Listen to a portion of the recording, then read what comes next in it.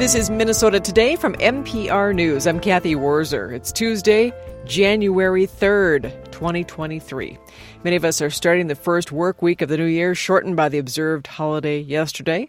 The New Year's first big storm will make getting around kind of tough, though, in the next 2 days or so. The storm's got a little bit of everything: ice, sleet, snow, and rain. Folks in Rochester, Minnesota got up this morning greeted by parked cars, sidewalks, and streets coated by a layer of ice. Travel's going to be difficult. People are trying to get back home from holiday trips, but the storm has already canceled flights into and out of MSP.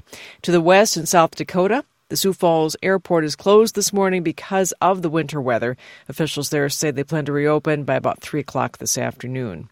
Dozens of southern and central Minnesota school districts have canceled or delayed the start of classes today. For some schools, a winter break that started early because of snow days last month is now extended a day because of this storm. Districts that are closed today include Worthington, Mankato, Faribault, Prior Lake Savage, Farmington, New Ulm, and St. Cloud. In other news, the Minnesota legislature begins its new session today with the DFL in control of the House, Senate, and Governor's office for the first time in about a decade. Governor Tim Walz says he wants to make major investments in public schools and other measures to make Minnesota the best state in the country for children. House Speaker Melissa Hortman says she and the governor agree on most big issues and that the legislature will move quickly on some items. Well, we are very concerned about protecting reproductive freedom in Minnesota law as soon as possible. We are very interested in getting tax conformity done on an expedited timeline, unemployment insurance compensation for those on the Iron Range who are suffering at this point in time. A House committee will hold a hearing on a bill Thursday that will guarantee access to abortion under Minnesota law. The state Supreme Court has already ruled that the Minnesota Constitution includes the right to abortion.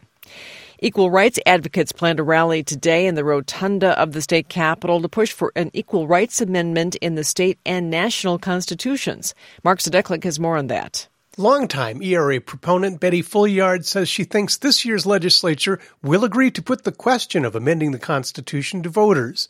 Folliard says while the ERA is rooted in women's rights, the proposed amendment she and many others are backing would go well beyond women. Race, color, creed, sex, sexual orientation, gender identity or expression, age, disability or ancestry, or national origin. So what we're saying is that equality means everybody. Equal means equal, and equality is for all. Folliard says she thinks the chance of passing an ERA bill in Minnesota is good because Democrats control both houses of the legislature and also have the governor's office. I'm Mark Sadeklik. In other news, the St. Paul City Council will discuss a proposed 1% city sales tax increase when it meets tomorrow. Andrew Krieger explains. Mayor Melvin Carter last week proposed the sales tax to raise money for street and park projects. The city estimates the 1% tax would raise nearly $1 billion over 20 years, enough for what city officials said would be, quote, generational investments in St. Paul's roads and recreational facilities. The mayor said a sales tax would spread the burden among both residents and visitors who use the city's streets and parks. The city council appears likely to approve the plan. A majority of council members have issued statements supporting it, but a new sales tax would also need approval from the state legislature, and then would go before city residents as a ballot question. St. Paul currently has a 0.5% sales tax in place, in addition to county and state sales taxes. I'm Andrew Krieger. And 5 newly elected members will join the Minneapolis Public School Board today. Elizabeth Schachman has more. The 5 new members will take their oath of office to join Minnesota's third largest school district in a ceremony scheduled for 5 p.m.